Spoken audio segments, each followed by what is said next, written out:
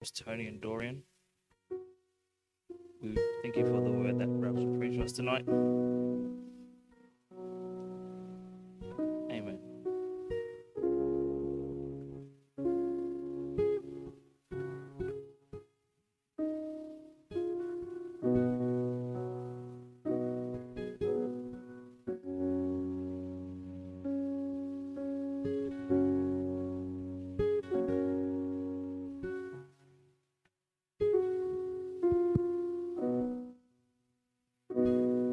Thank you, Lord.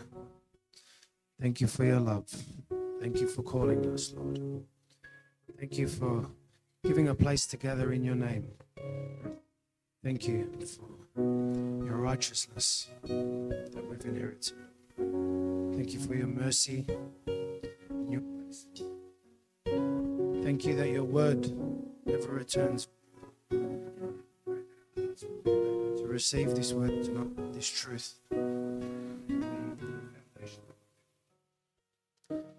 We thank you, Lord. We give you all the glory and we worship you, Father. Amen. Thank you for your presence. Thank you, Father, that the work that you began in us, I pray that this word will be planted in good soil. Thank you, Jesus.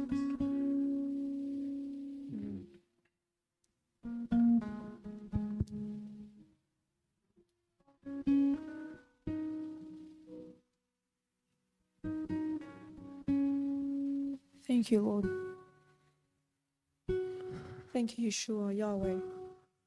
Though from the world we may see that there is no way, Lord, help us to see in a heavenly perspective that your way is greater than all that we may think is from our own. Thank you, Holy Spirit, for always being there with us, for counseling us and guiding us in the wisdom of God. Thank you for always chasing after our hearts. Thank you, Lord. Thank you, Jesus, for redeeming us with the blood on that cross. Thank you for everything that you've done and you will continue to do within our lives, Lord. In Jesus' name I pray. Amen. Amen.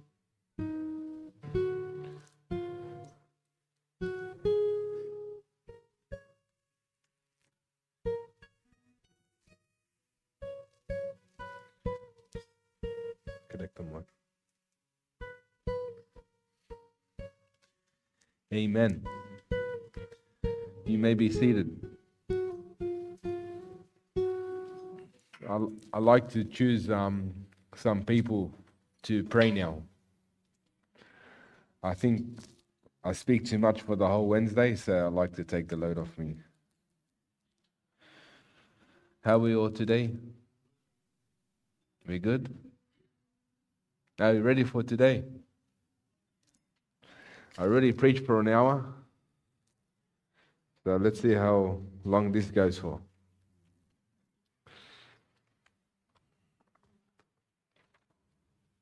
How are we all today? Good? Good? Doesn't sound convincing.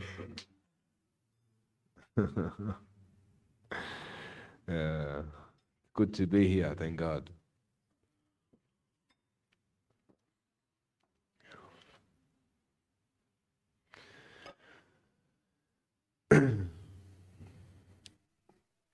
So, what have I been preaching about?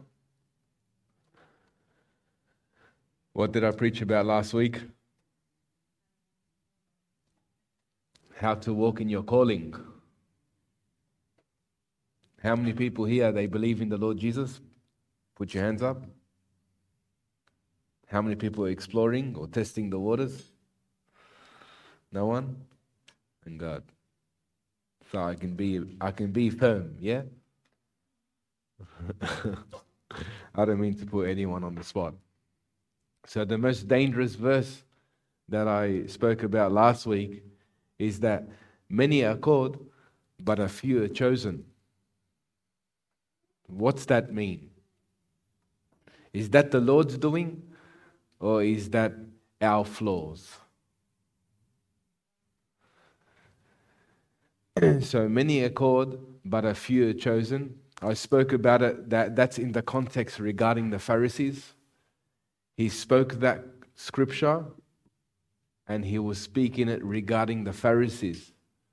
So I spoke about last week what are traits and characteristics and fruits of a Pharisee, and how walking and operating as a Pharisee by the Spirit can actually disqualify you from being called by the Lord. We agree? Yes? No? So we always have to read scripture in context to understand who is he actually dealing with. So every one of us have a calling, right? But not every one of us is chosen. And can I ask you something? What does it mean to be chosen from the Lord? How does the Lord put the stamp of approval that you have been chosen? Let's see. Who gets this? So, how does the Lord put the stamp of approval that you have been chosen?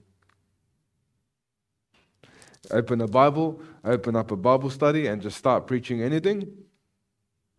How does the Lord put his stamp of approval that you have been chosen?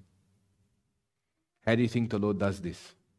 Anyone here? Please don't be quiet now. Last week I couldn't stop you. This week no one wants to talk. So how does the Lord put the stamp of approval that you have been chosen? See, many are called, but a few are chosen. How does he put his stamp of approval? How did Jesus put his stamp of approval on Paul? It's something easy. How did Jesus put his stamp of approval on Paul, the great Paul? What's that? Yeah, but what did Jesus do? Exactly. See, a lot of people...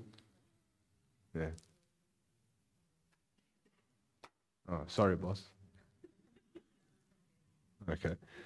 So, you have to encounter him. Okay, so you have to encounter him. See, a lot of people, this is the mistake a lot of people make. A lot of people encounter him for salvation, but that's not enough. Are we listening, someone? A lot of people encounter him for salvation, but that doesn't instruct you what he's called you to do on earth. Did it? No? No, it didn't. So, you need to encounter the Lord regarding your calling on earth and the direction that he wants to move you. So I speak about myself. When the Lord came to me, he healed me from depression, anxiety, suicide, failure, everything you can think. I went through it. But 1 year later, I can't remember exactly, but 1 year later I asked the Lord, what did you plan for me on earth? And then he took me to heaven. Does everyone know the story, or you don't know? I'll share quickly. I don't want to share too much about me. It's not about me today. But he took me to heaven, and he opened up the Bible. I didn't know it was Jesus till the end. And this is what he said to me. I was on a balcony maybe 200 to 300 meters wide. And there was a man with a microphone and a Bible in his hand. And he said to me, open the Bible. And I opened it to only one page. I couldn't see anything else. And the verse read, he sent his word and healed them from all the destruction. And it was highlighted. And he said, look at all these people here, millions. Demon-possessed, mentally ill, broken-hearted, different religious sects. And he said, all these people I prepared for you, bring them back to me. And I didn't know it was Jesus to the end. It's like it was on purpose meant to happen like that. And he said, I make a promise to you. He said, build a shelter in your backyard, and I'm going to come out of the clouds and I'm going to show you my face. Now, I have a massive photo by the grace of God when he came, the day that I finished it. And he said, I'll come out of the clouds and I'll show you my face. And he said, I have something to tell you. And he said, here, take the microphone. He said, glorify my name. And when I come to terms, it's Jesus speaking to me. He's gone. So I woke up. My wife called me crazy from being anyways, we won't go there. From where I came out of, the deepest, darkest pits of hell, to the next day I'm preacher. Next day I'm called by God. Now, I built the shelter. We went to Bunnings. We bought some plastic chairs, Lebanese tarps. Literally, one day I'm going to show you the photo of humble beginnings. How the Lord calls someone from nothing into something for His glory. And believe me, I'm nothing. I don't say this because I'm someone. But I tell you that God makes nothing into something. That's for everyone here. Amen. We all have a great purpose in front of us. Amen. But that's just the beginning. So I went and built the shelter. Everyone laughed at me. I haven't even read the Bible yet. I stuttered and I was scared to speak to one person. And I went outside after I built it and have an overhead projector, some Lebanese tarps. I put some gas heaters because it was in winter. And I started to print off some papers. I started with one lady in my Bible studies. And I went outside at 3 o'clock in the afternoon. And I said, Lord, how are you going to send them to me? My literal words. How are you going to send them to me? And what am I going to say? I'm scared, Lord. But in that moment, I had a feeling of when I was in hell, when I was in fear, when I was in prison. And I had that feeling come upon me again in that moment after He delivered me from all those things. And I remembered when I was in that room crying, ready to take my life for 2 years and 8 months. Couldn't eat, couldn't sleep, stopped working. And I remembered all those feelings. And I said, Lord, I'll do anything you tell me. Thank you for giving me a new life. And in that moment, I wept like a baby. There was no one there with me. There was no one there but my next door neighbor. And I'll tell you that story after. And I was crying. And I remembered what the Lord done for me. Can I tell you something? I'm here because what the Lord done for me. I can't tell you. He deserves everything from me because of what He done for me. I will never forget what the Lord done for me.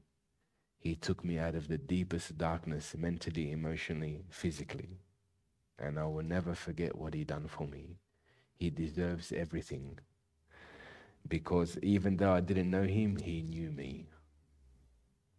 And I looked up, and out of the blue sky came a lion with an angel dressed as a rainbow worshipping the lion. And then I saw the dragon underneath the angel. And I come to lock eyes with the lion, and electricity hit my heart like a massive knife pierced my heart. I fell to the ground 1 hour later to get up, thinking, what just happened to me? And in that moment, I started. From one lady to 6 weeks later, 150 people in my backyard, in my kitchen, in my bathroom, in my living room. God, it doesn't matter how you start in life. It matters how you start with Jesus. I'll never forget what He done for me. I can't tell you how much He is willing to do so much for everyone here. And then my journey started from 6 or 7 years preaching now, started in the backyard of my shelter, to having the most amazing moments with the Lord. Now, when I woke up from the encounter with the Holy Spirit, when I woke up with my face in the dirt, I started to scream to the Lord. Thank you, Jesus, screaming from the loudest of my voice. And all I hear is, Rabeeh, my next door neighbor. Rabeeh, كل شيء ورد. And I think, oh my God. He just stuck his head out of the fence to see if I'm alright, and I got a bit of mud on my face, and I'm with the ground. I go, yeah, I'm just lying down here. I shared this with you to give you a hope that Jesus is no respecter of man. When I tell you I seeked him, I seeked him and went after him, because I know now in my heart he is the meaning of life. There's no backup plan, I know that. There's no, I'm going to try him out, I know that. I know he's the meaning of life. And that's enough for me. And that has to be enough for you. For him to be not only your Savior, but the Lord, the one who leads you and dictates you, there must be no backup plan. Jesus is everything or he's nothing. I'll share one little more encounter, and believe me, I'm not making this up. Word for word, what I say is what I saw with my own eyes. And I've been taken to heaven several times. I saw angels. I saw demons. My whole journey, I didn't ask for it. In fact, I asked not to see nothing evil because I was scared out of my brains. But one day I led this man to the Lord, and I said, come to my house. We're going to worship the Lord. And believe me, us Lebanese, the hardest thing is to sing to the Lord. Yeah? There's something about it, the Middle Eastern people, you sing to the Lord, they look at you, there's something wrong with you. But they sing R&B songs, everyone's on the table, sing Lebanese songs, everyone's going down and everyone's doing whatever they're doing. But they sing for the Lord, something wrong with them. But in heaven, that's all they do. Day and night, they worship and they sing to him. So we started to worship him. And believe me, I was never open to singing. When I used to preach, it was just preach, no one sing, nothing, everyone go home. So worship got introduced when we started to sing and do all the things that we're meant to do. Okay? So when I started to worship the Lord, we didn't know how to sing. We didn't know any Christian songs. Me and this man went outside, word for word. Believe me. We went outside and we started to sing about his goodness. We started to thank him for what he done for us, because this man got amazingly delivered. And let me tell you what I saw. I saw a man walking on the cloud. And from that cloud, he looked down to see who's worshiping the Lord. Now, I didn't know who it was. I thought it was the Lord doing this. It can probably be an angel. I don't know. But he looked down to see who is worshiping the Lord. And we started to cheer and scream in our backyard because God hears us when we sing to him. And you may think, you're singing a song to open your heart, to feel happy again. You draw his attention to you. And I like to share some experiences because I'm always preaching hard truth, hard word. You never see what made me like this. And I like to share that there's nothing greater than an experience. There's nothing greater than experiencing the Lord, because then you know what you read is actually true. And let me tell you something, I went after him. And nothing has changed to this day. Nothing. What's changed is more maturity and more wisdom to understand how he operates. Amen? So I like to share that experience. One day, I'm going to get a massive portrait to show you how a calling turns into something that's chosen. And to be chosen is not to be saved. Everyone is called to be saved. It doesn't mean if you're saved, you are chosen. Did you hear? It doesn't mean if you're saved, you're chosen. The majority of Christians, they declare Jesus Christ their Savior, and they're saved. But it doesn't mean you're chosen and fit to do his work on earth. This is where this teaching comes. So are we ready today? I hope so.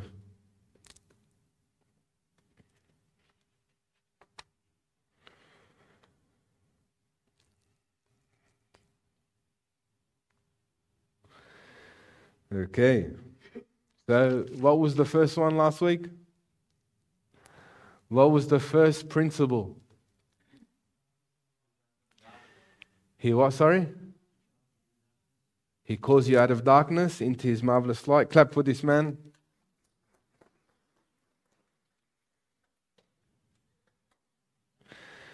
I don't see him much and he already got the answer. Second one.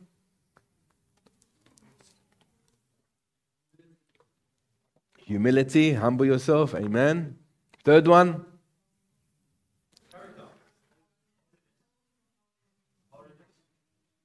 Third one.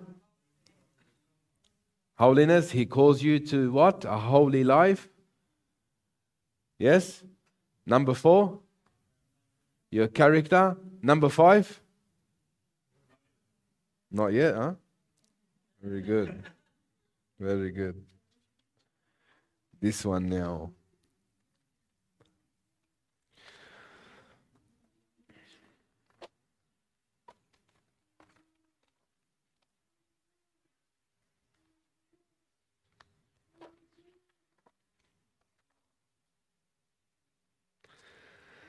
What do you think the 5th step would be? Come on, let's get the crowd working. What do you think the 5th step would be? So what do you think is connected to character?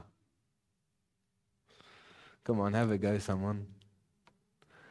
What do you think is connected to character? And it's a major attribute of your journey with the Lord. Anyone? Have a deep think about it.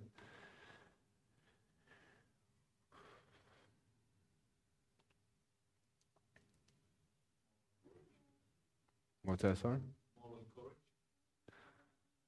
Close. Close. You see my notes, David?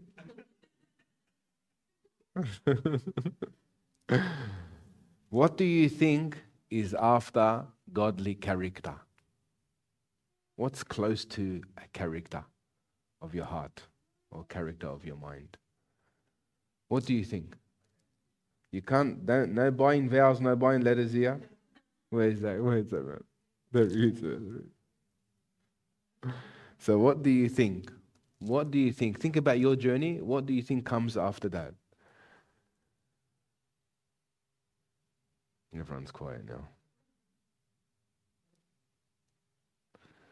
What do you think comes after that?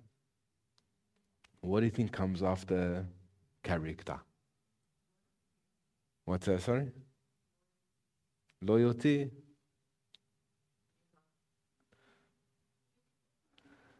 Discipline? Anyone else? Obedience? They're all good answers, but not the one I'm looking for. Good conscience?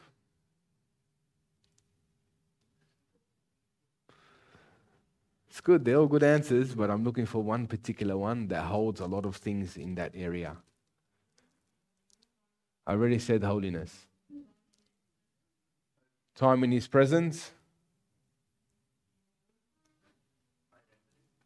What's that, sorry? Identity.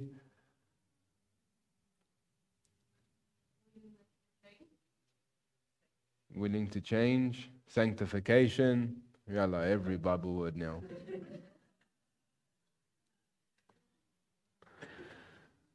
No Google, please.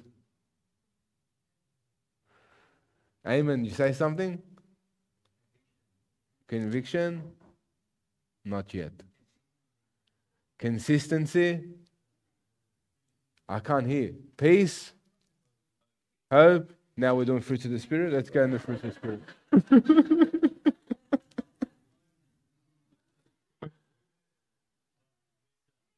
Wisdom? Take it easy. Take it easy. Anointing? Wisdom? Accountability? I already spoke accountability last week. That means you didn't hear nothing. Love? Values? Think about yourself. Huh? No, not a self, like think about yourself.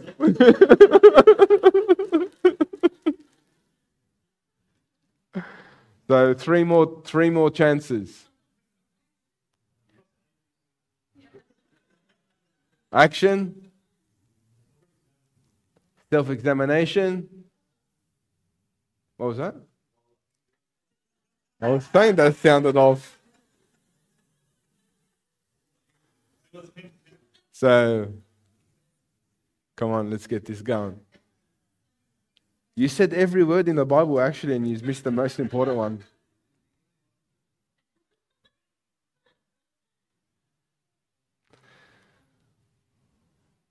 So that's it. You know, every time I actually ask questions, people don't dig deep to think. What do you think is connected to character? What's that, sorry? Clap for David. Thanks, Lord. After 150 tries, 150, he named the genealogy of the behavior.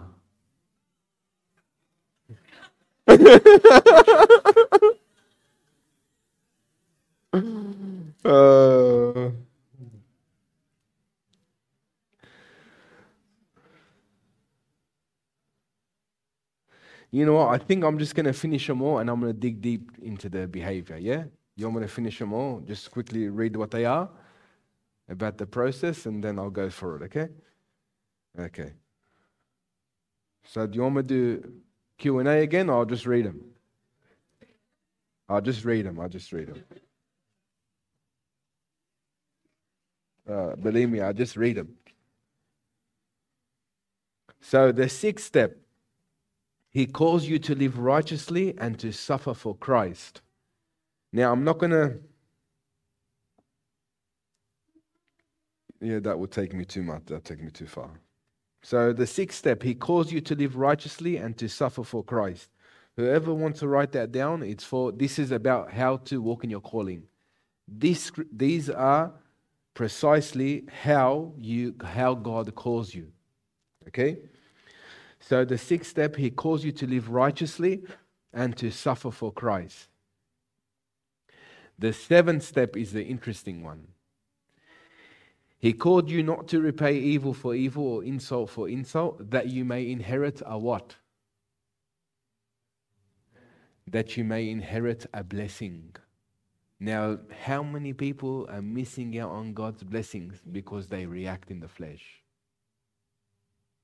How dare him treat me like this? Jesus already told you how you're going to be treated. Paul said, I've become the scum of the earth. How does that make you feel? But he didn't open his mouth because he gave his heart to the one who judges what? Rightly. God's your defender. Now let me tell you something. Whenever you are persecuted, whenever you are attacked, whenever you're laughed at, looked down, whatever it is, and you respond in the flesh, you miss out on the blessing that was given to you before the foundation of the universe. Because so many people respond in the flesh. The Bible says, no insult for insult, no evil for evil, so that you may inherit a blessing. Yeah. This is what he calls you. The Bible says he called you to inherit a blessing. I don't want to go here because it's going to open up such a deep teaching.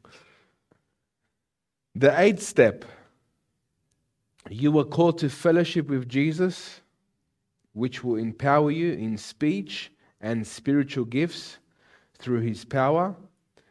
This is how God wants to find you before he returns.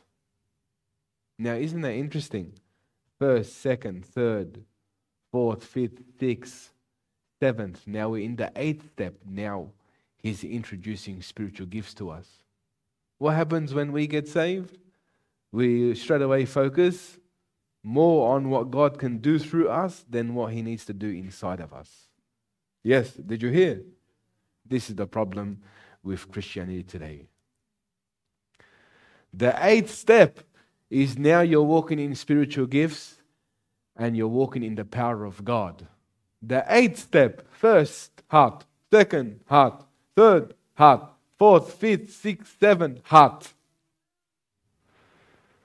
8th, signs and wonders, power of God. Isn't that interesting? So for all the ones that want to bypass and want to be used for God, unfortunately, He'll bring you back to the very place of changing your heart. Okay, everyone? Is that clear, everyone? The 9th step, He calls you to complete the works of faith so that Jesus' name can be glorified on His return. So these are all scriptures regarding how Jesus wants to find us. But can I give a bit of wisdom? The 8th step, you're walking in spiritual gifts now. You're walking in the power of God. Heart, renewal of the mind, character, behavior, becoming the image of Christ. Then He starts to give you spiritual gifts to glorify His name and to use you as a vessel on earth. Yes? Us Middle Eastern people, very dangerous. And I say this openly because many come out of rejection in our tradition. Many come out of wanting to be someone. Many people come out of loneliness. So a spiritual gift in the beginning of the journey can allow their hearts to feel a type of comfort rather than letting the Lord Jesus heal that and deal with that rejection, deal with that loneliness. Because a spiritual gift can deal with loneliness. You know how? All the people will come to you. I'm speaking to myself or? Rejection and loneliness, when you have a gift from God, you attract people. Yeah, and you would think, well, I don't feel like this anymore because God's using me. But God didn't deal with that rejection. God didn't deal with that identity issue in your heart. So the people that are attracted to you, yeah, are there because of a void in your heart where you think, well, I want more to be used by God because then more of the people would accept me. But the real issue is your heart. Does someone understand this? Or I'm talking gibberish. So many Christians today, they're hiding behind their spiritual gift where God has to do a work in their heart because the spiritual gift doesn't complete you. It actually equips you. It equips you for God's work. So a lot of people that come out of rejection, a lot of people that come out of loneliness, a lot of people that come from nothing, it's very dangerous in the beginning to go after the gifts because that can bypass what God needs to do inside your heart. Do we understand? Okay.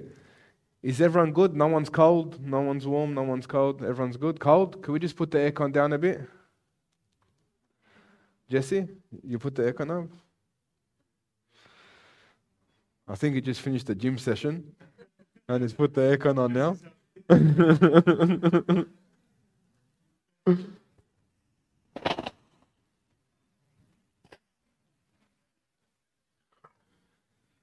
So can I share something with you? I've faced this with many people that have come from nothing and they want to be someone for God. The hardest thing that I faced is sitting them down and letting them see that rejection, letting them see that loneliness, letting them see that it's an identity issue. No gift from God can deal with your identity. No gift from God can fix your heart. Do you understand? So a lot of people tell me, I'll be happy when God starts to use me. I'm sorry, you're not happy in general. Do we understand that? The moment you hide behind something that God can give regarding your happiness or your joy to be complete, you're deceived. Do we understand that, someone? I think I'm ready to slowly start to speak about this. Okay. So I didn't want to go there. I don't know why I went there. but he calls you to work on your behavior that reflects your relationship with God. Can we go to 2 Peter chapter 1, verse 4 to 12? Now, I want to speak about this because the Holy Spirit told me that he wants me to break down this scripture alone.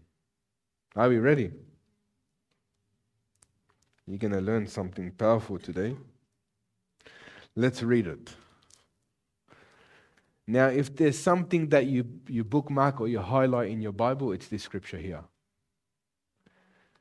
Yes? Let's read it here.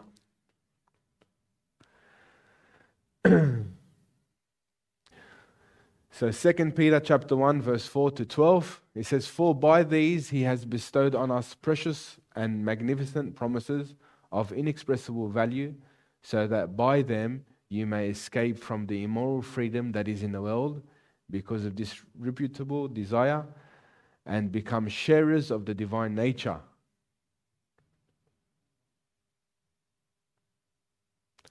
For this very reason, applying your diligence to the divine promises, make every effort in exercising your faith." Now, has someone ever thought about how to exercise your faith? The Bible says without faith it's impossible to please him, because the one who comes to him must believe that he is and is a rewarder of those who diligently seek him. On the basis of what? Regarding your faith. Now, a lot of people think faith is to heal. Faith is to speak in God's name. Faith is to cast out demons. That's the least of it. Faith that he's speaking about here is reflecting your character and your behavior. Are we understanding someone? Okay. For this very reason, applying your diligence to the divine promises, make every effort in exercising your faith to develop moral excellence, and in moral excellence, knowledge. Now here, we'll keep going. Moral excellence, and in moral excellence, knowledge, insight, understanding, and in your knowledge, self-control, and in your self-control, steadfastness, and in your steadfastness, godliness, and in your godliness, brotherly affection, and in your brotherly affection, develop Christian love, that is, learn to unselfishly seek the best for others and to do the things for their benefit. For as these qualities are yours and are increasing in you as you grow towards spiritual maturity, they will keep you from being useless and unproductive in regards to the true knowledge and greater understanding of the Lord Jesus Christ. For whoever lacks these qualities is what? Blind. Now, if there's ever a scripture that you have to bookmark and study, it's this one. For whoever lacks these qualities is blind, short-sighted, closing his spiritual eyes to the truth, having become oblivious to the fact that he was cleansed from his old sin. Therefore, believers, be all the more diligent to make certain about his calling. What are we studying today? How to walk in your calling. Character and behavior is a major part of your calling. Your character and behavior can either make you or break you. Do you know that? Therefore, believers, be all the more diligent to make certain about his calling and choosing you. Be sure that your behavior reflects and conforms your relationship with God.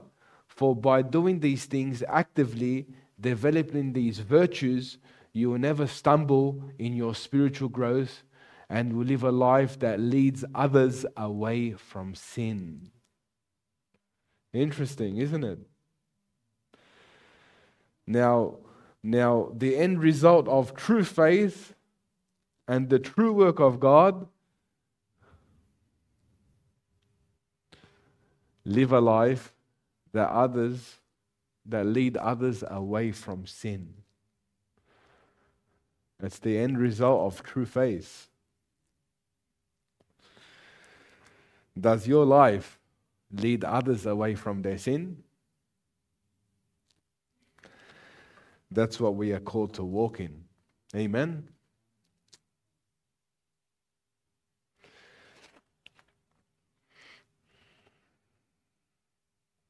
I had some stories to share.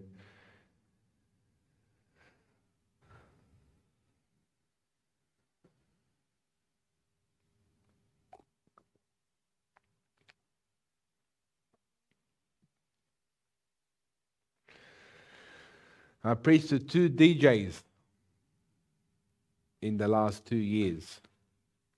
I like to share. I preached to 2 DJs in the last 2 years, two of them. One of them that I preached to, he came the next week with his DJ equipment and he sold them to the ministry. He gave it all up because he knew that this path only leads to more ungodliness. This man sold his DJ equipment. The other man that I preached to was also a DJ. And this is the first time the Lord told me this. He gave me a dream about this man, and he said to me, invite him to hear what I've told you. Don't tell him what I've told you. So when I saw him, I said, the Lord showed me something about you. And the Lord told me to tell you that if you want to hear, come and ask me. He didn't return. God was offering him a way of repentance, offering him a way of the true truth. But he knew deep down that he does not want to change. And that's the difference from knowing something that's wrong and choosing to lay it down at the feet of Christ. And this man laid it down at the feet of Christ. And I want to share these things I cherish. You know why? Because when you're quick to lay it down, then you're quick to be restored and quick to be recovered by the Lord. You choose to hold on to your old life. What does the Bible say? You will what? You will lose your life. You won't gain it. You will lose it further. More destruction will come upon your house. More attacks will come upon your house. More darkness will infiltrate your heart because you've chosen to reject the one and only gospel. It's called repentance.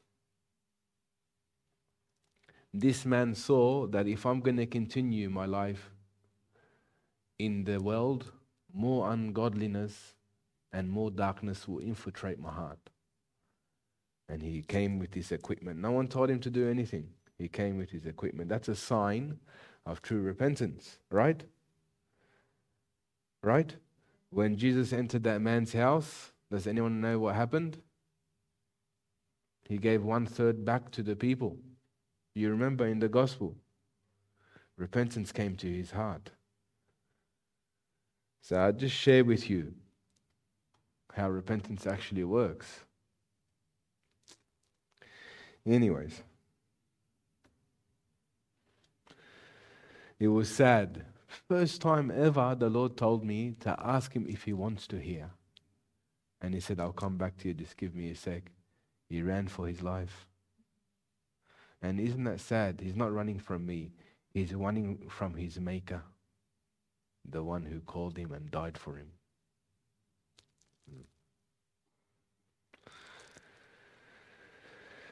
So faith is built on the one major foundation called virtue.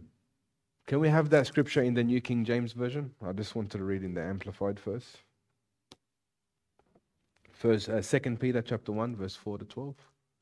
So why I chose this, where's Daniel? Is Daniel here?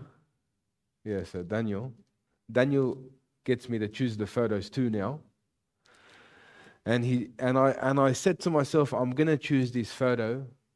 Can we go back to the photo if you don't mind? I said I'm going to choose this photo because there's a decision you have to make. And that decision for that man to remain in his old life, I can only do what I've ever known, and whatever has worked for me, chose the path, the place that's barren. That's what happens to your life when you choose to remain in your old self. You can have weaknesses, you can have troubles, you can have challenges, but if you choose to remain and hold on to your old way of life, the way you do things, that's what awaits you. Unfortunately, that's what awaits you because you're not your own anymore. You have been bought at a price. You don't belong to yourself anymore. So choosing to hold on to your old life and being afraid to put your trust in Jesus Christ, unfortunately, this is what awaits. I don't know any other way to say it to you. He took the greatest step to bring his equipment here. You know why he brought his equipment here? And he didn't keep it at his house? Because he could have been tempted to go back to it when things get hard. You have to see what the Lord is doing in this man. The Lord maybe gave him a conviction in his heart that if times get tough, I can always go back to the way I used to make money and the way I used to live. But he said, God honored him for this. The Holy Spirit spoke to me about this, but I just want to share. The Holy Spirit spoke to me about this. The Holy Spirit said, pay attention. He brought it to me. He brought it to me so he doesn't go back to it ever again. That's true conviction. That's only given from God. Right? Because imagine you have something and you keep it in your house. You can always go back to it. Right? So imagine people here that are taking antidepressants and taking medication. They put it in their drawer. The enemy knocks. Something wrong with your mind. Something wrong with your emotions. But it's in your drawer. You've held on to it. You didn't take that leap to say, Lord, I'm going to trust you and destroy it. That's how it is with faith. You understand? I prayed for one lady, Down syndrome, the 98% Down syndrome, the baby. And she didn't come to hear me preach in the service. I was at Wentworthville preaching. She just came for me to pray. And she came with the doctor's report. She came with the doctor's report, and I had the Bible in my hand. And believe me, the Holy Spirit inspired me to understand what I was doing. And the Holy Spirit said, tell her to rip the Bible. And she said, how can you even say that? I said, rip the Bible because one's a lie, one's the truth. You came carrying your doctor's report, I come carrying the Bible. Rip one that you believe. And I just met her. I just met her. But the Holy Spirit's instructing me. And she was angry. I said, rip one. I come carrying the word of life. You come carrying something that's in the physical. That may be true. But this one's spiritual. We don't walk by side. We walk. Rip this one. She says, no. And I said, so what do you want me to do for you? She goes, I want to believe this one.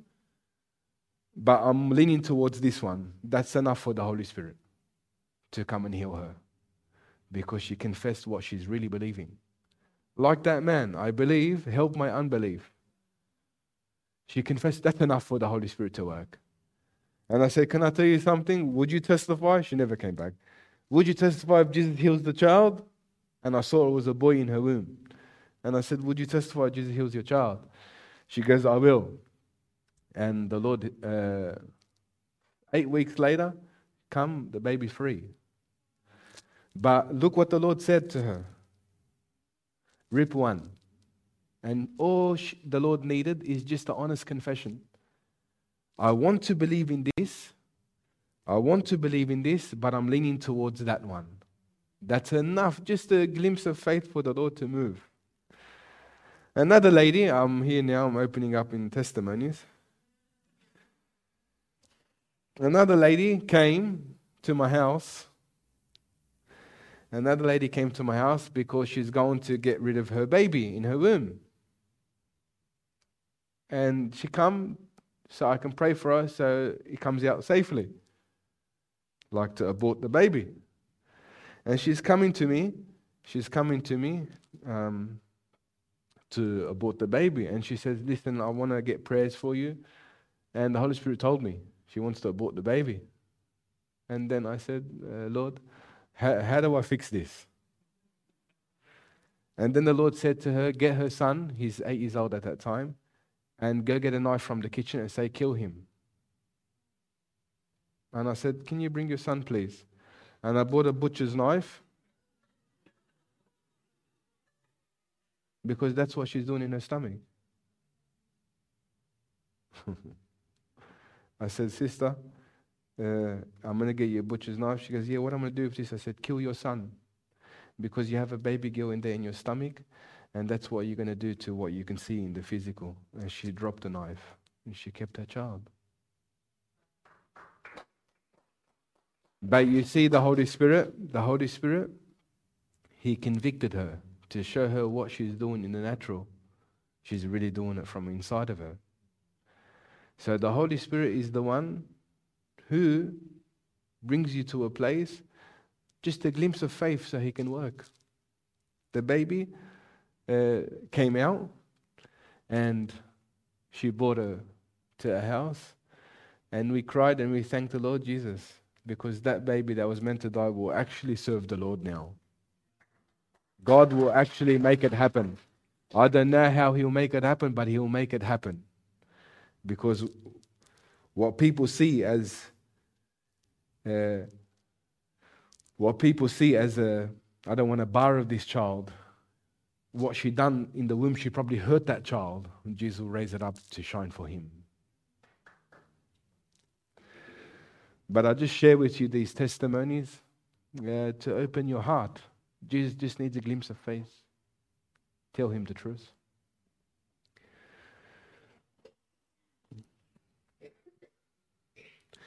But it's interesting, right? The Holy Spirit told me to get a knife, like a butcher one, and kill her son in front of her. But that's what she's doing when they put her to sleep or whatever they do. That's what they actually do. They put a knife or a needle to get to that sperm and kill the child. Anyways, let's get back to this one. What holds faith together? It's called virtue. And can I bless you? If you want to build a good foundation, a healthy foundation in the Lord, virtue must be the foundation that you build on. Now, let me give you the explanation of virtue.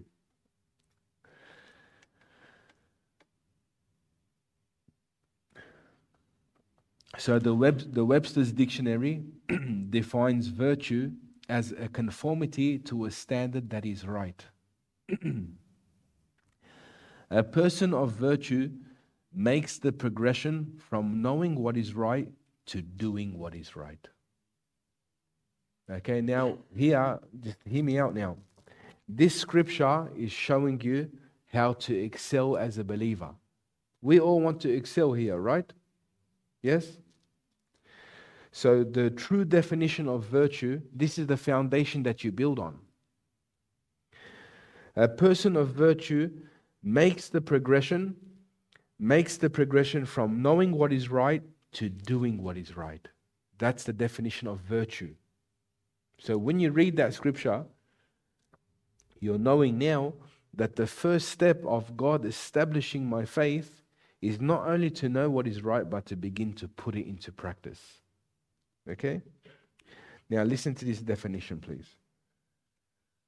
A person of virtue makes the progression from knowing what is right to doing what is right. He or she intentionally chooses what to say, do, and value, reaching beyond the good towards the best.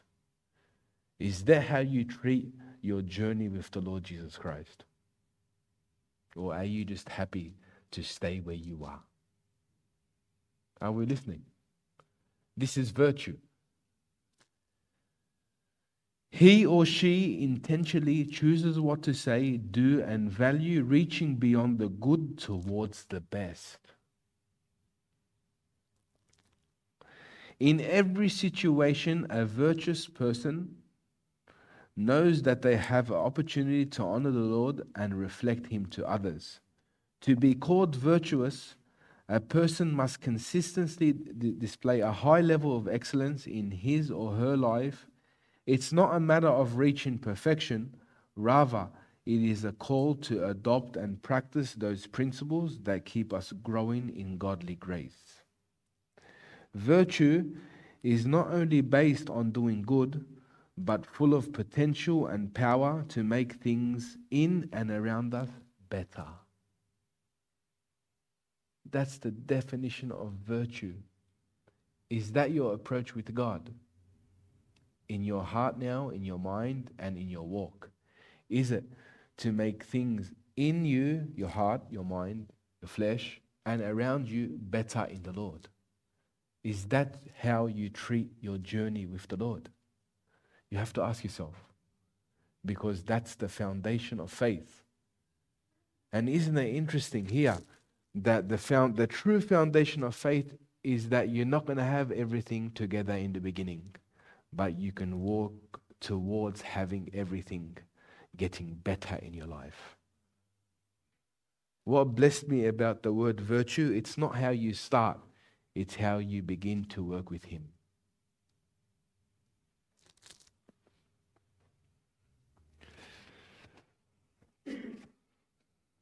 Now, do you see the meaning of virtue? We understand that, right?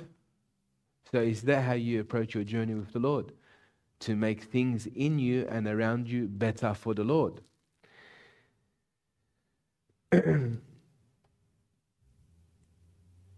He or she intentionally chooses what to say, do, and value, reaching beyond the good towards the best. Now you keep hearing the scripture, be perfect just as your heavenly Father is perfect. Now there's always a standard that reaches the place of perfection. There is. And God wants us to climb towards that. But is that how you look towards your journey? Or you're just going with the flow, whatever happens, happens? Is that how you treat your journey? Because we're not meant to be confused. We're not meant to be ineffective in our journey. Virtue is the beginning for everything. And what does that tell you? He or she wants to get things better in and around us. What does that tell you? What word comes to you when you hear that? That what is everything? It starts with an A. I'm going to speed it up a bit. It starts with an A. What is everything in the beginning? Your what? Attitude. Your attitude is everything because Christ is in you now. Greater is the one who's in you than the one who's in the world. He's in you now. You can achieve this. The Bible says the same Spirit that rose Jesus from the dead is living in you now. You can achieve this. So attitude is everything. Yes? In the beginning, attitude is everything. Are you a can person? Or are you the one who complains about every situation? I'll rephrase that. Are you the one that blames everyone for every situation?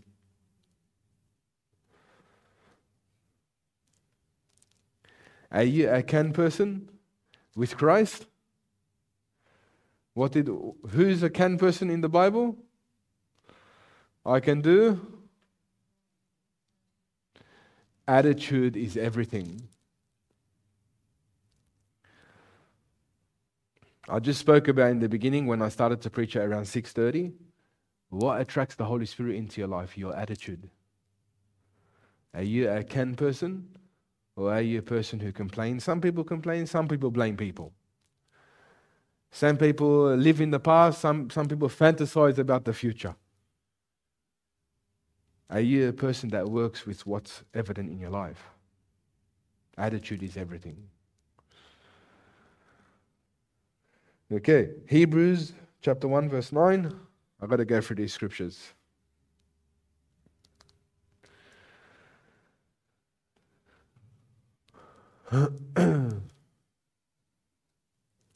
God the Father heard Jesus Christ because one of the attributes He walked in was virtue.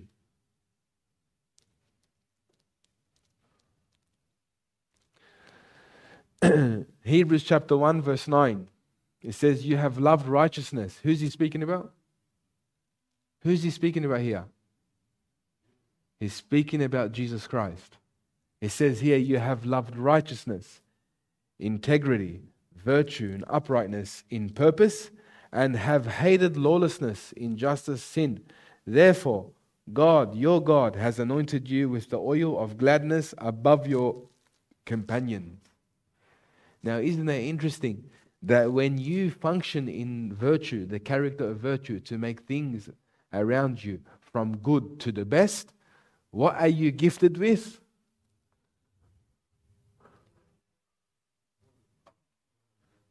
joy, gladness. You begin to enjoy your journey. How many people enjoy their journey here? Or how many people are in a grind? How many people enjoy their journey with the Lord? How many people are in disappointment? How many people are in discouragement? How many people are weary and frustrated?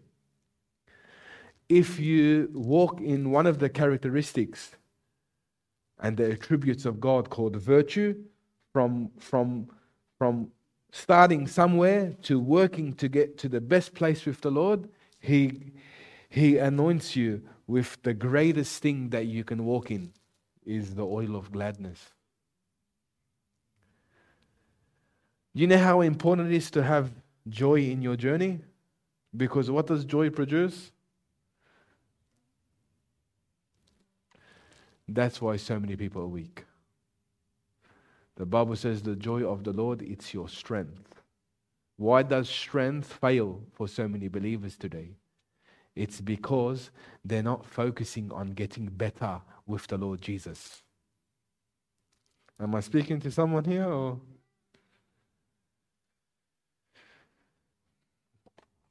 When your journey is to walk in the attributes of God and His characteristics through your behavior, He gives you joy. And let me tell you something, your journey begins when you have joy. For many years I lacked joy. I speak on my behalf. I was miserable, struggled in my journey.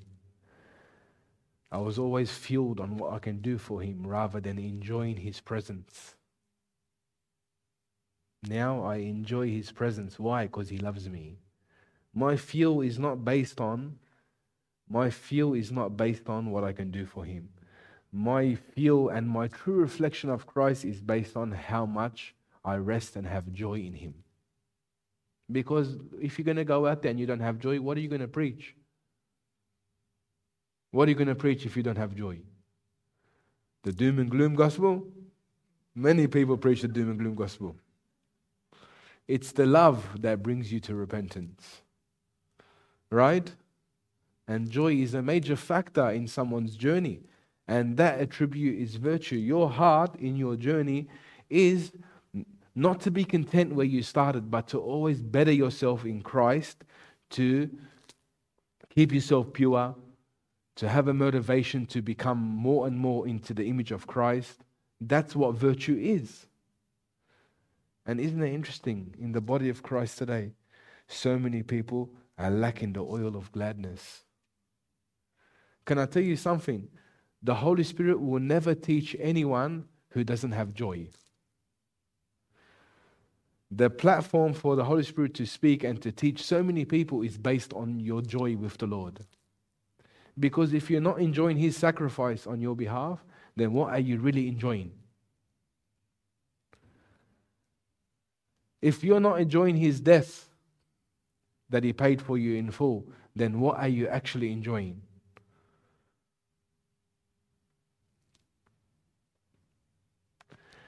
That's why so many people are lacking the oil of gladness. Because one of the virtues is they remain where they are.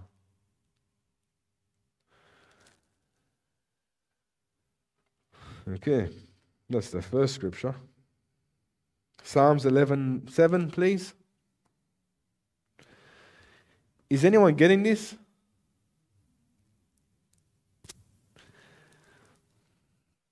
Isn't that interesting that when you focus on God's attributes and character over your life, He gives you the greatest gift. I believe one of the greatest gifts of the Lord Jesus Christ is not only peace, but having joy. Because when you have joy, you enter prayer with a motivation.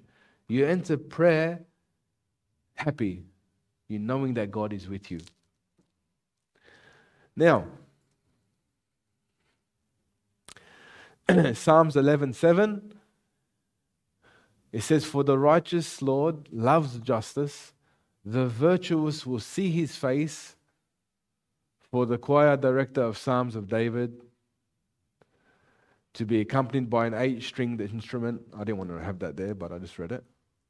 So the virtuous will see His face. So you begin to see here, when a person's focusing on living righteously with the Lord, God sees virtue operating in your life. And what happens here? What happens here? Does this ring a bell from the New Testament? Blessed are they who are pure, for they shall. Does that ring a bell, someone? You begin to see here, one of the main attributes of being a virtuous person is purity. Your virtue, your vision is to be pure with the Lord. Do we understand that, someone? So here he's showing us that if we function and operate in the area called virtue, he will bless us. Proverbs 21:29. Now this is a big one.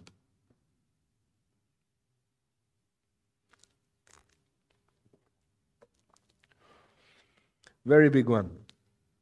Can everyone see that? Can anyone see that?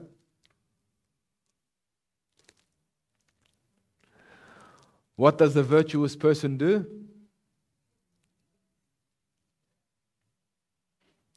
What's the opposite of thinking before you act? What's the opposite of thinking before you act? Now, no one wants to say anything now. What's the opposite of thinking before you act? Being suspicious, overthinker. Anyone else? No one wants to talk now. Easily offended, rebellious, loud. Any more? Rude, selfish. So look at this here. The wicked bluff their way through, but the virtuous think before they act. Now, the way that I see it here, the virtuous think before they act, it's deeper than that. The virtuous always go back to what God says. That's the true meaning of being a virtuous person. What does God do in this situation? Anyways, we keep going. Proverbs 19:11. This is in the Good News Bible. I'm going to the good news now. If you are sensible, you will control your temper. When someone wrongs you, it is a great virtue to ignore it. Next one, Colossians chapter 3, verse 12. This is the greatest virtue out of all of them. It says, therefore, as God's chosen people. Now, what are we now? Many are called, but now he's talking about the chosen ones. Why? Because they inherited this greatest virtue in their journey. Can someone see that? He's talking about now these people are the chosen ones because they operate in one major principle called love. Therefore, as God's chosen people, you see the attributes now? Holy, dearly loved. Clothe yourself with compassion, kindness, humility, gentleness, and patience. Bear with each other and forgive one another if you have a grievance against someone. Forgive as the Lord forgave you. Above all these virtues, put on love, which binds them all together in perfect unity. So you begin to see here what Christ wants from us. Now he's talking about the chosen ones. Kindness, humility, holiness, love is the greatest from them. You begin to see here. Can I ask you something? What did we come here to learn today? What did we come to learn here today? I tell you what you came to learn here. The way to God. This is the way to God. Why have we believed in the past there is an easier way to get to Him without a deep cultivation of the soul? If you don't plow the field of your heart, you will never get there. Do we understand that, anyone? If you don't plow your heart and do the hard work, where you deeply reflect and examine yourself, you will never get there. We cannot be shallow anymore. We have to understand that the deepest work's inside of us.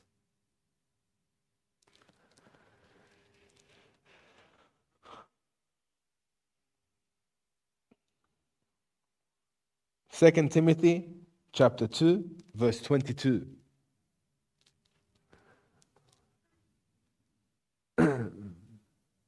Now look at the pattern of how it works.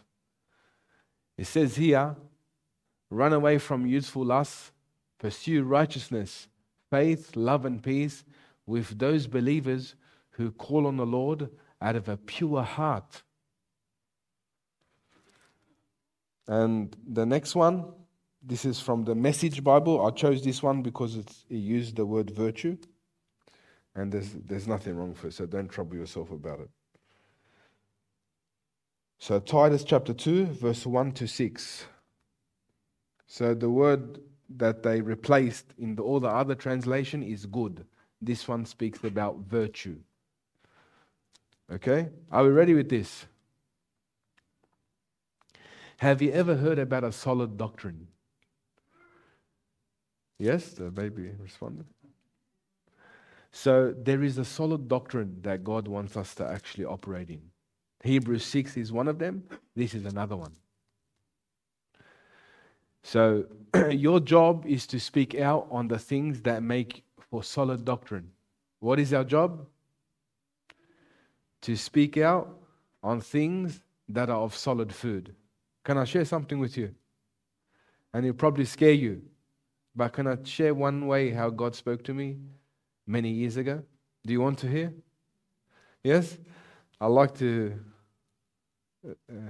let the light come on me and share how the Lord warned me about something.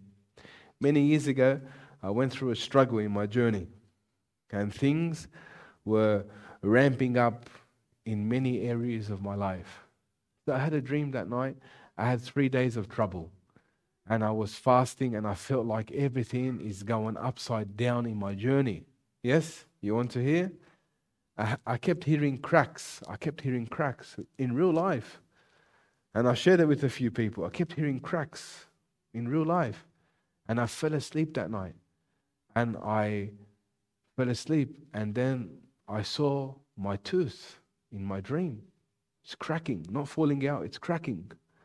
And then from that crack, I felt like it's slowly coming out. And then I heard the Holy Spirit speak. Because through those trials and challenges that I had for 3 days, I wasn't in the Lord in the way that I normally am. And I heard cracks in the back of my teeth. And I woke up troubled because I dreamed. The Lord speaks to me through dreams most of the times. Now He speaks in a voice, but He speaks in dreams too with me. And I said to the Lord, why did I have a dream that my teeth is cracking? And I like to share because I always share about, the amazing dreams of the road with the gold and that. I want to speak about how He warned me. I like to speak. And I'm not afraid because there's many things the Lord's doing in my heart. And the dream, my back teeth was cracking. I said, the Lord, why did I have this dream? You have to tell me, because I heard cracks in real life, but there's nothing cracking around me. And the Lord spoke to me, and He said, I warn you that if you let these things get to you, you will not be able to eat meat with me anymore. Because a tooth is used to eat meat. Did you hear that, someone? How do you think I felt after I heard that?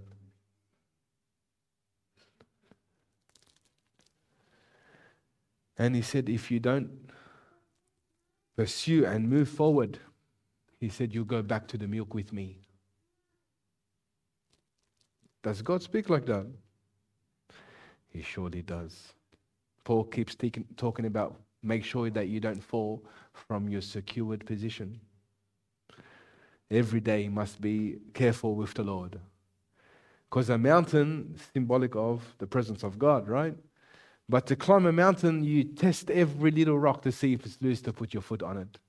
But to fall down, you fall with everything. Isn't that true? And he said to me, be careful, because you won't be able to eat meat with me anymore. And what do the mature do? They get solid food. Now, are you afraid of that? How the Lord spoke to me. I worked so hard every day to be with the Lord every day and to work with Him by His grace. But in moments, it can be spoiled. When your emotions and your flesh gets in the way. Did you hear someone? So I shared a warning about myself. How do you think I felt after that? I trembled. And I said, Lord, don't let my heart fail me. And everything was ramping up on me. Everything. And I was challenged from many things. Worry, fear, so many things. And he said to me, be careful that I don't jeopardize my journey in relationship with Him.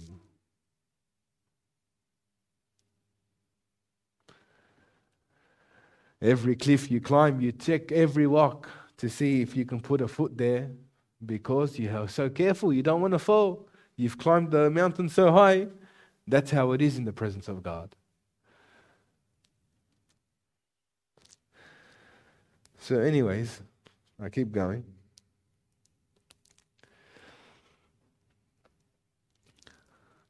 Your job is to speak out on the things that make for solid doctrine, guide other men into lives of temperance, dignity, and wisdom, into healthy faith. Everyone say healthy faith. Healthy faith. Remember I shared about that man? A man, worldwide preacher. Not to attack him in any way. He said, whenever you don't know what's going on in your life, go under a tree or go sit on a mountain and scream to the Lord, I don't know what you're doing. That's what Christianity has become like. Where we have the book of life, we have the Holy Spirit, the instructor that never leaves us nor forsakes us. But if we don't put the effort in, this is what gets produced. Emotional Christian. Emotional Christian.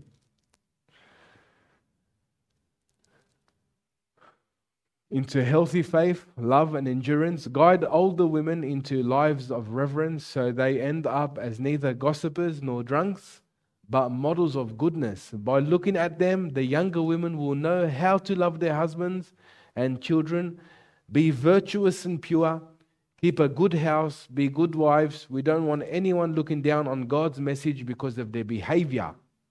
Also, guide young men to live disciplined lives. What's it called? Solid doctrine. But you offend me. This is called solid doctrine. Okay. Second step. I'll cover this one and I will stop. Knowledge. Now I'm going to work the crowd for this one. You don't mind, do you? After I gave that prophetic dream about the warning for me, you don't mind if I share now? I work the crowd now. Be at peace, be at peace.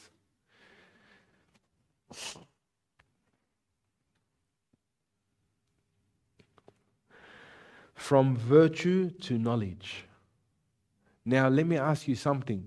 How do you think God created knowledge for a person who just begins to a person who's plowing the field and the end result of knowledge? Have you ever thought about that? That knowledge from God, what was it intended to do in the beginning, through the middle process, and the end result? I want to preach about that today, so you can have an understanding about what is knowledge.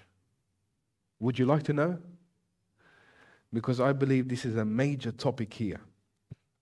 Can we go to Proverbs 24:4, please? Bless you.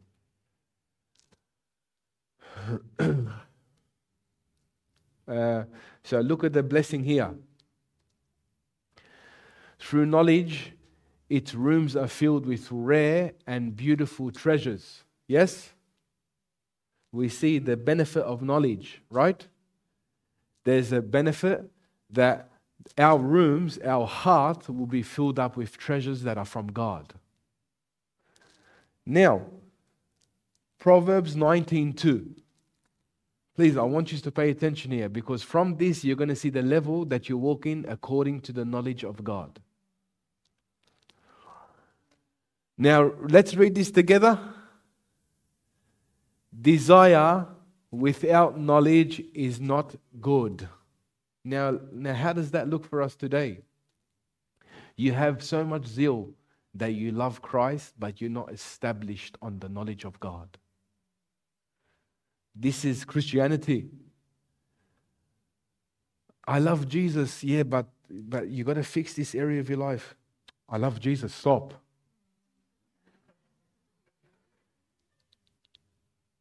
It's actually so true.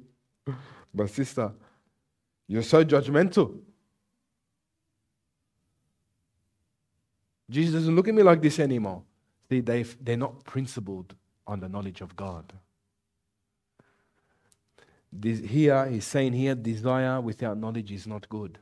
You can have so much zeal, you can have so much love for God, but if you don't mature in the knowledge of God and understand what it means to begin the process of it and the end result, guess what happens? You'll be the I love Jesus, no one talk to me. Are you that one? I love Jesus, no one talk to me. It's funny, right? Now you know how I feel.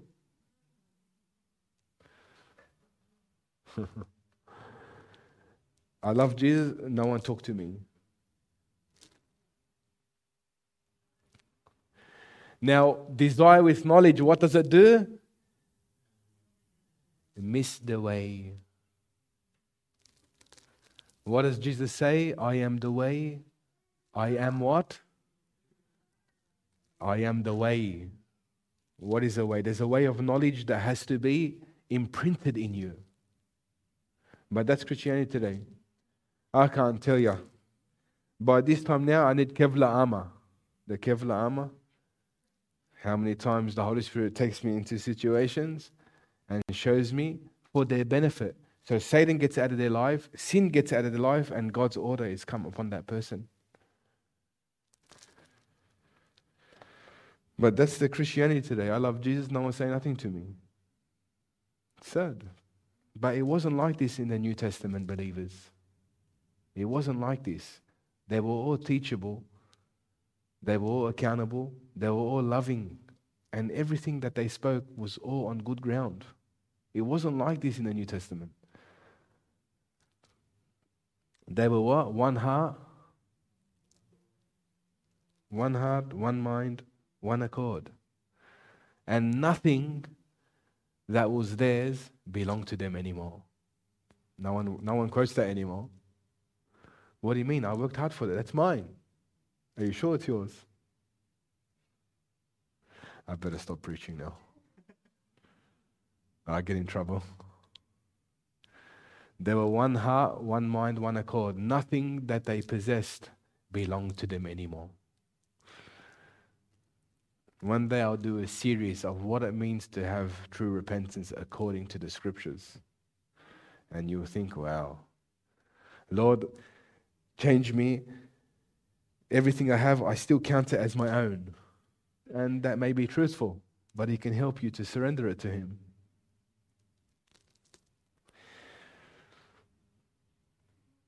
I think I stopped now a little bit. So, the Webster's Dictionary defines knowledge as ignorance is the curse of God. Knowledge is the wings where we fly into heaven. Did you hear that? My people are destroyed from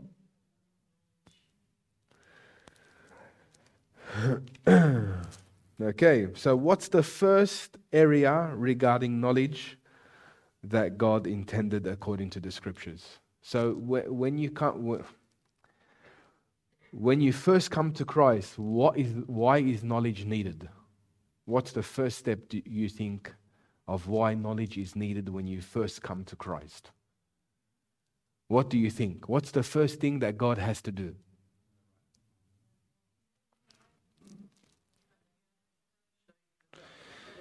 Cheers. What's the first encounter you have with knowledge? What's that, sorry?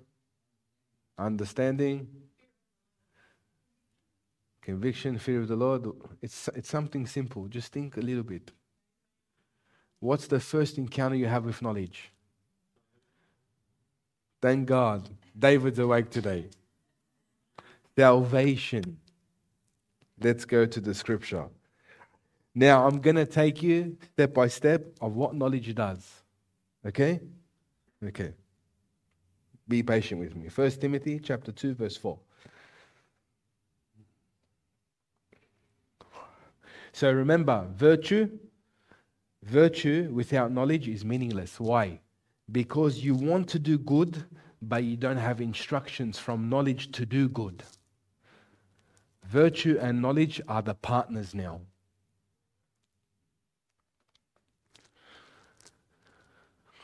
So what's this here? He wants all people to be what?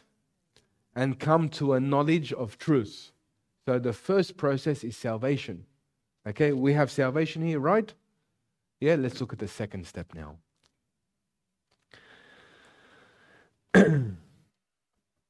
What do you reckon is the second step?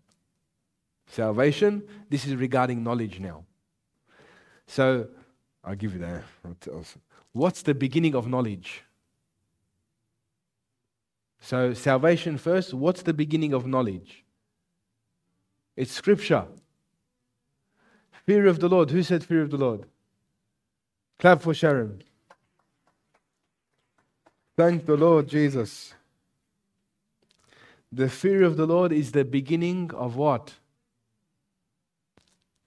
So look now here. We go to New King James, 2 Peter chapter 3, verse 18.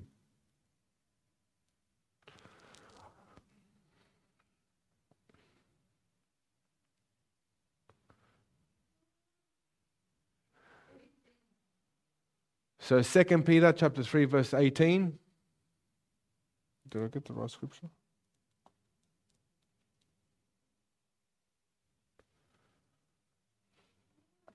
No, so it's the wrong scripture, sorry. I made a mistake here. Go to Isaiah 33, verse 6. This scripture is from Proverbs, whoever wants to search that out. So that scripture that I quoted, the fear of the Lord is the beginning of knowledge, that's from Proverbs. So Isaiah 33, 6. Now look what it says here. He will be the sure foundation for your times, a rich store of salvation and wisdom and knowledge. The fear of the Lord is the key to this treasure. What is the treasure of knowledge? It's the fear of the Lord.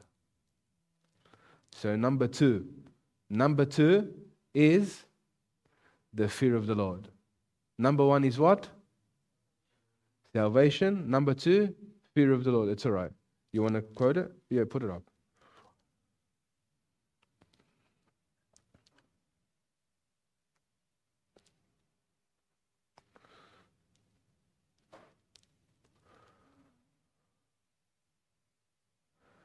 Okay, so the fear of the Lord is the beginning of knowledge. So why is the fear of the Lord the beginning of knowledge? Why? Can someone tell me why? Can someone tell me why the fear of the Lord is the beginning? Can someone tell me why? What does the fear of the Lord produce? He hates evil, he hates pride, he hates arrogance. That's what the fear of the Lord produces. He hates pride, he hates arrogance. Read it. It's all over the book of Proverbs. So look what it says here. The fear of the Lord is the beginning of knowledge, but fools despise wisdom and instruction. Now, Let's go to 2 Timothy chapter 3, verse 7. Now, this is a warning for the body because so many people, I'll read the scripture. So many people are always learning but never able to put it into practice. Look what it says here. 2 Timothy 3:7. Always learning but never able to come to a knowledge of the truth. Why? Why can someone be always learning but never able to put it into practice? What major principle are they lacking? The fear of the Lord. Proverbs 12:1 quickly for the same one. If the fear of the Lord is not established, you'll be a person who's forever learning but never able to put it into practice. James speaks about it, the whole chapter.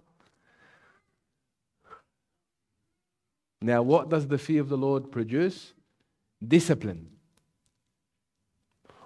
Whoever loves discipline loves knowledge. What is the key to loving knowledge?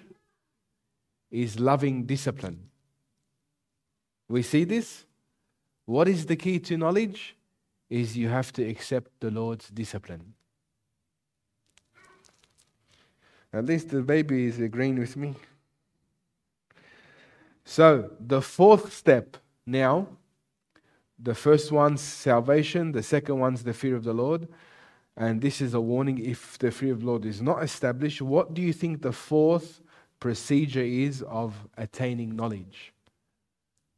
The fourth. So I spoke about first one, salvation. Second one, fear of the Lord. The third one, if the fear of the Lord is not established. The fourth one now is, what do you think it is? What do you think it is? He quoted the scripture before. What do you think the fourth step is of how God allows you to walk in knowledge? Virtue? What do you think it is? Let's go to the scripture. 2 Peter chapter 3, verse 18. Now, we're seeing here, first salvation, second fear of the Lord. If the fear of the Lord is not established, now it's focusing on what? Growing. But grow in the grace and knowledge of our Lord and Savior, Jesus Christ. To Him be the glory now and forever. Amen. So now, there's a focus now on spiritual growth. So we're talking about knowledge here. A lot of people speak about knowledge regarding salvation, but what about your heart? What about your walk? What about your spiritual journey with the Lord? Number 5, if you read it in context, you'll probably get the number 5 very easily. What do you think happens after growth? What's formed in you? New nature, new man? Clap for Matthew. Let's go to Colossians chapter 3, verse 10.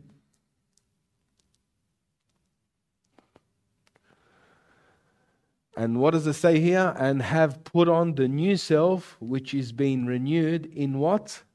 In knowledge, in the image of its creator. So the new man begins to get formed in you. Because when you're growing into the new man that you are in Christ, or the new woman you are in Christ. Is that your direction in your heart? Is that how you treat your journey with the Lord Jesus? Is it? Is that your focus? Is that your everything? Where your relationship with the Lord's not tampered. You're focusing on the right things. What do you think number 6 is? So you hear about the new man now. What do you think the next procedure is? And this is all from Scripture. What do you think the next procedure is?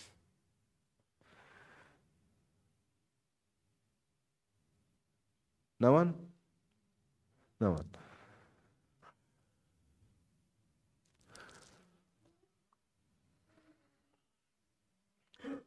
What's the second? What's the number 6? That you're what? And this I pray. He's praying now for the believers. Is this your prayer for your life? Do you pray that God's love can increase more and more in your life? In knowledge and in all discernment. Now it's focusing on the area of love. Now, what do you need love for? What do you need love for now? He's getting you ready for what? He's getting you ready for service.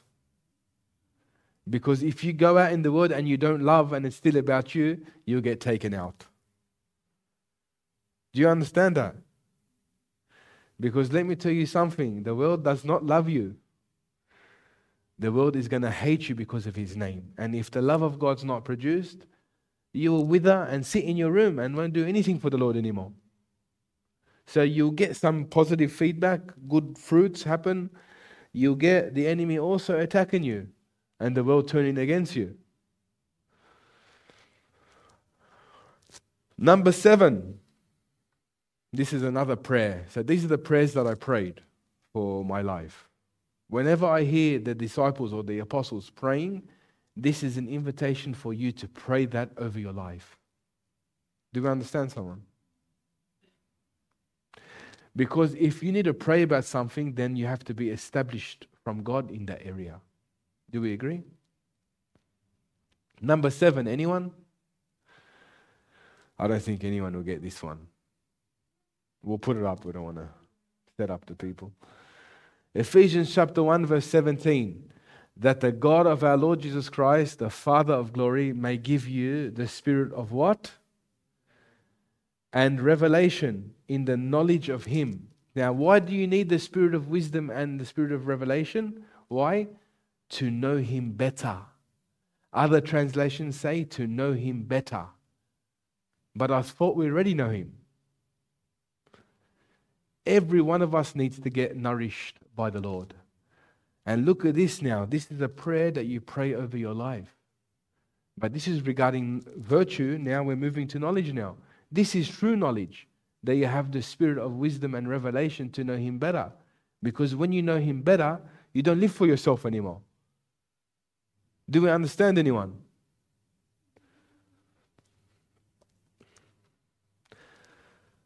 Number 8. Anyone want to have a go at this? What do you think follows after the spirit of wisdom and the spirit of revelation? What does it begin to reveal to you? So I already spoke about love. Who said love? So, I already spoke to you about the spirit of revelation, the spirit of wisdom. The next one, before that, the love may still abound more and more.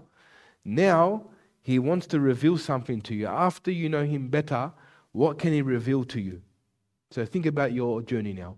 After you know Him better, what can He reveal to you? His what?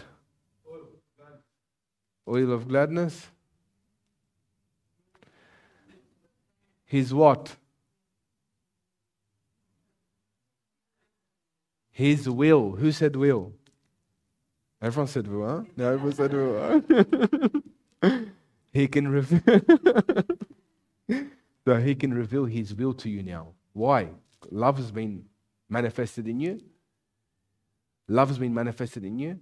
The fear of the Lord has been manifested in you. All those things that He wants to birth inside of you are working. Now He can reveal His will to you. Let's go to the scripture. For this reason, since the day we heard about you, we have not stopped praying for you. Now they're praying again. We continually ask God to fill you with the knowledge of what? His will now. His will for your life. But did you take a step back here? First knowledge, salvation. Second knowledge, fear of the Lord. Third one, if the fear of the Lord is not established, you'll continuously be given over to the flesh. Now you are to focus on spiritual growth, to grow in the grace and knowledge of the Lord. Now you are to create the new man inside of you. Now you're meant to focus on the love of God to increase more in you. Then you need to ask for the spirit of wisdom and revelation. Then you are to focus on His will. But all those things again comes back to your character, comes back to your heart, comes back to how you operate. Can anyone see this? Spiritual gifts are towards the end. His will is slowly towards the end. What that mean? He's not going to throw you into His will if you can't be trusted. He can't throw you into His will if you're not a responsible person.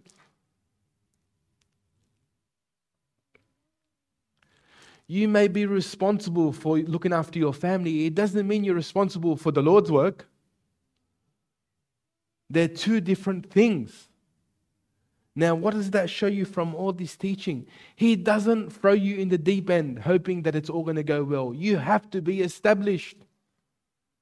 Does anyone see that? The Lord wants trustworthy people. Not ones who are going to give it a go, and if it doesn't work out, I'll go back to the whatever way works for me. He needs to establish you. Now, why am I finding it hard for people to understand this? He has to establish you. He has to slowly form you into how He created you to be. But look at the procedure. The last resort is His will. The first resort is the fear of the Lord. Growing in the grace and knowledge of our Lord. The new man, love may increase more and more. Spirit of wisdom and revelation to know Him better. But you begin to see it's all the heart. And then He sends you out into the world to be a light for Him. Nothing is by mistake. He wants responsible and trustworthy people. And you know the truth about it is that anyone who wants to be used by the Lord will be tested.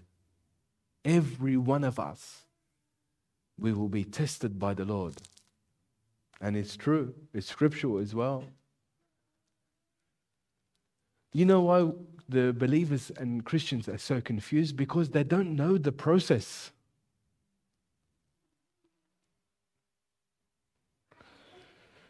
It's become like a circus. Give me a word. What is God saying to me today? It's become like a circus. That's why I'm in no rush to pray on anyone anymore, unless the Lord prompts me. But it's become like a circus. Why? Because we're not equipped according to His word. If we are equipped according to His word, believe me, the last place you come is here because of the work that needs to be done in your heart. And yes, God is faithful. He's patient with you. We understand this. But understand there's a process that you have to undergo to become equipped for the Lord's work. Because you're carrying His power after that. You're carrying the Holy Spirit after that. And He doesn't want to have a one-hit wonder or a honeymoon with you. He wants it to last forever. He wants the relationship with Him to last forever and increase more and more. So don't lust for the power. Don't lust to be used by the Lord. Work on the right foundation with Him.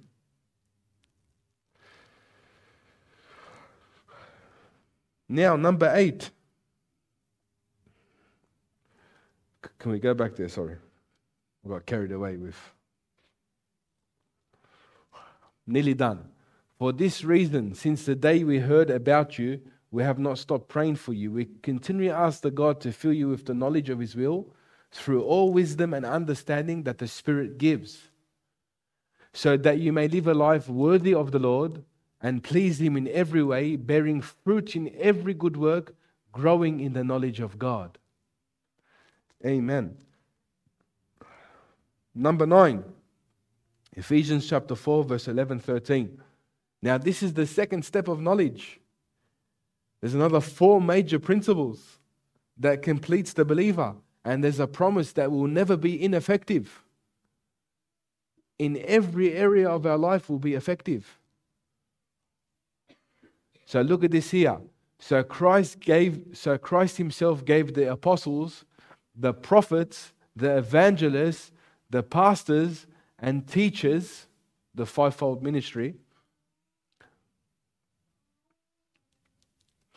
to equip his people for works of service, so that the body of Christ may be built up. Now, why did he allow the fivefold ministry to be established in the church? So we can what?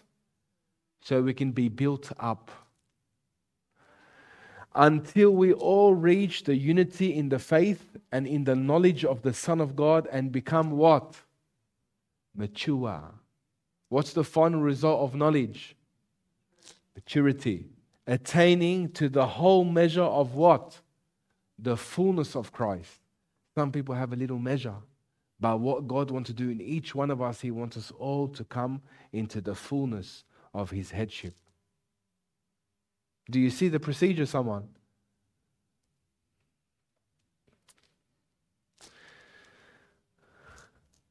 Now I'll finish off with this one.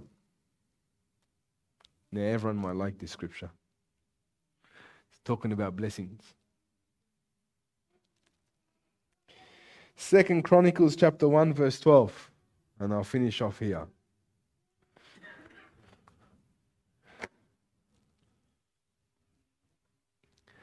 Look at this here. Therefore, wisdom and knowledge will be given to you. Now look at the procedure. Can someone listen here? This is one of the spiritual keys that God showed me in the beginning of my journey. No spiritual blessing, no spiritual promotion. Any area that God elevates you is not by mistake.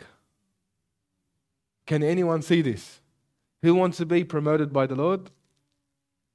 No one? Okay. Who wants to be elevated by the Lord? Who wants to be blessed by the Lord? Now look at the foundation that He blesses on. Look. Therefore, wisdom and knowledge will be given you. And I'll also give you what? Wealth. God doesn't want you to be poor. But if you live for yourself, then He won't give it to you because you're going to spend it on your own indulgence. But look what it says here. Therefore, wisdom and knowledge will be given to you. Now, what's the beginning of knowledge? The fear of the Lord. You're going to live it. You're going to serve whatever He gives you to glorify Him. Now, look at the foundation where all the promotions, all the blessings, all the wealth, all the possessions, all the honor is birthed on. Wisdom and knowledge. Now, you see that here? Imagine you going after the Lord. Lord, bless me, though He wants to. Lord, honor me, though He wants to. Though He wants to give you possessions, though He wants to give you wealth, and you haven't produced the wisdom and knowledge as your foundation. That's the issue today. So many people want some things from the Lord, but they'll actually end up their enemy. Without knowledge and wisdom in your life, look what it says here. Possessions of honor such as no king who was before you ever had, and none after you will have. Now you see the footprint and the foundation of any blessing coming upon your life. Wisdom and the fear of the Lord. And the knowledge. You start to see where He blesses you. And why God's blessings are attracted to you. Knowledge and wisdom. Read about Him in the Bible. And you will see how much God wants to do for us. Amen. So you see this scripture here in context. Wisdom and knowledge. Then anything that He gives will be for the right service for the Lord. Yes? Lord, bless me. Lord, bless me so I can be more free for you. That's a hoax. That's a lie. It's not true. When you're established in the fear of the Lord, when you're established in the wisdom of God, guess what happens? Whatever you do after that is to serve the Lord. And I just want to show you something here from this scripture. Look where all the blessings of the Lord are attracted to. And you begin to see the foundation of wisdom and the foundation of knowledge that God wants to establish you on. Amen. Is that by mistake that God puts that scripture in the Old Testament? Is that by mistake? Did He favor any kings in the Old Testament? He favored the ones who were after his heart. But you look at here, what attracts God's blessings to me? And you begin to see here, how many people want to be honored by the Lord here on earth? We all do. How many people want to receive possessions by God's grace? We all do. That's not everything, but He wants us to be happy on earth as well. And you begin to see here, am I focusing on the right foundation, or have I missed the mark of going after the blessings without the fear of the Lord? Going after all the things without me being produced and matured in the Lord. So bless you all. I wanted to show you this teaching, how powerful each word is and what it actually carries. Amen? Did we learn today?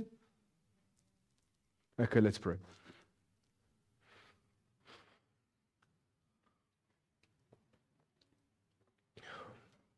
Would you ever read the Bible slowly after that scripture that you read? You see virtue and knowledge? You see the power of knowledge now?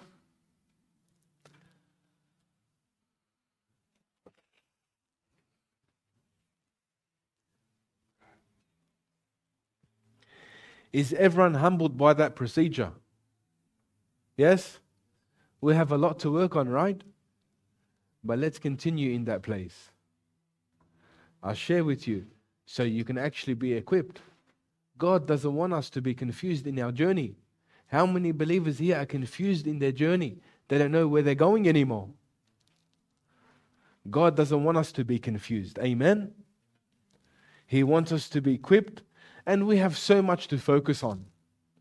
But when nothing is happening, that's what happens. But when you study the scriptures diligently and you open your heart for the Lord, you'll see how much work needs to be done in our hearts. And can I bless you something here? Spiritual gifts towards the end of your journey. His will towards the end of all the things that He needs to do in your heart and your mind first. So what does that show you? Lifestyle first. Lifestyle first before any promotion from God. Lifestyle first of character and behavior in your heart that reflects who you truly are in Christ. Then whatever you carry from Him will not destroy you. Amen?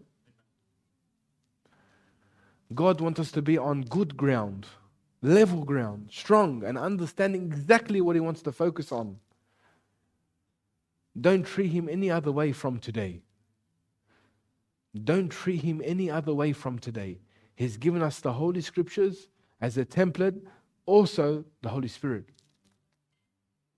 Let them both work together. Thank you, Lord. We thank you, Jesus.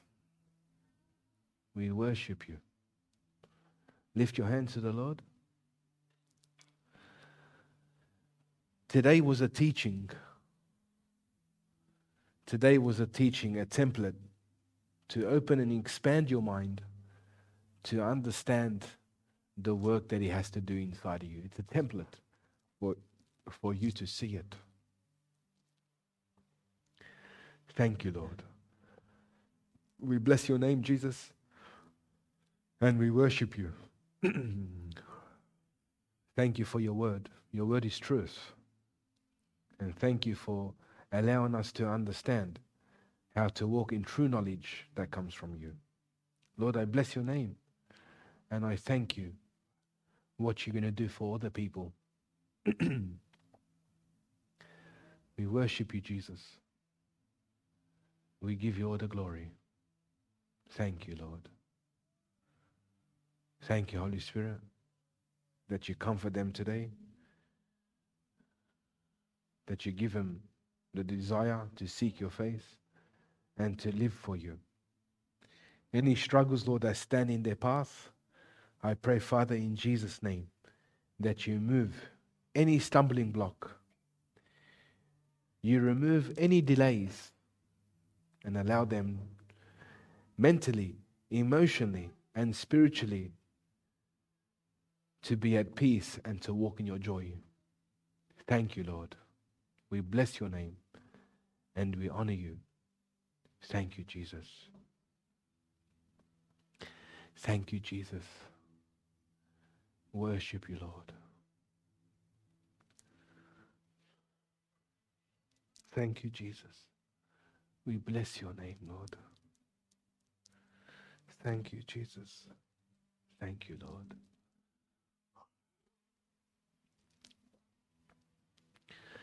Thank you, Jesus. Thank you, Holy Spirit, for what you're going to do here. Thank you, Jesus. Thank you, Jesus. Hallelujah.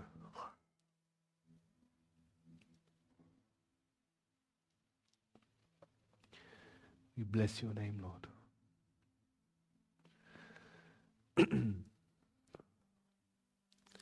Is there anyone here that has been having dreams of seeing bones in their dream? Bones, like human bones in their dream, and you feel like something evil's coming from that? Please, don't stay there. If you're having dreams where you keep seeing bones, animal bones or human bones, and it's like around a fire, if that's you, come to the front. I want to pray for you. Anyone also who's having dreams and they keep seeing black smoke, come to the front.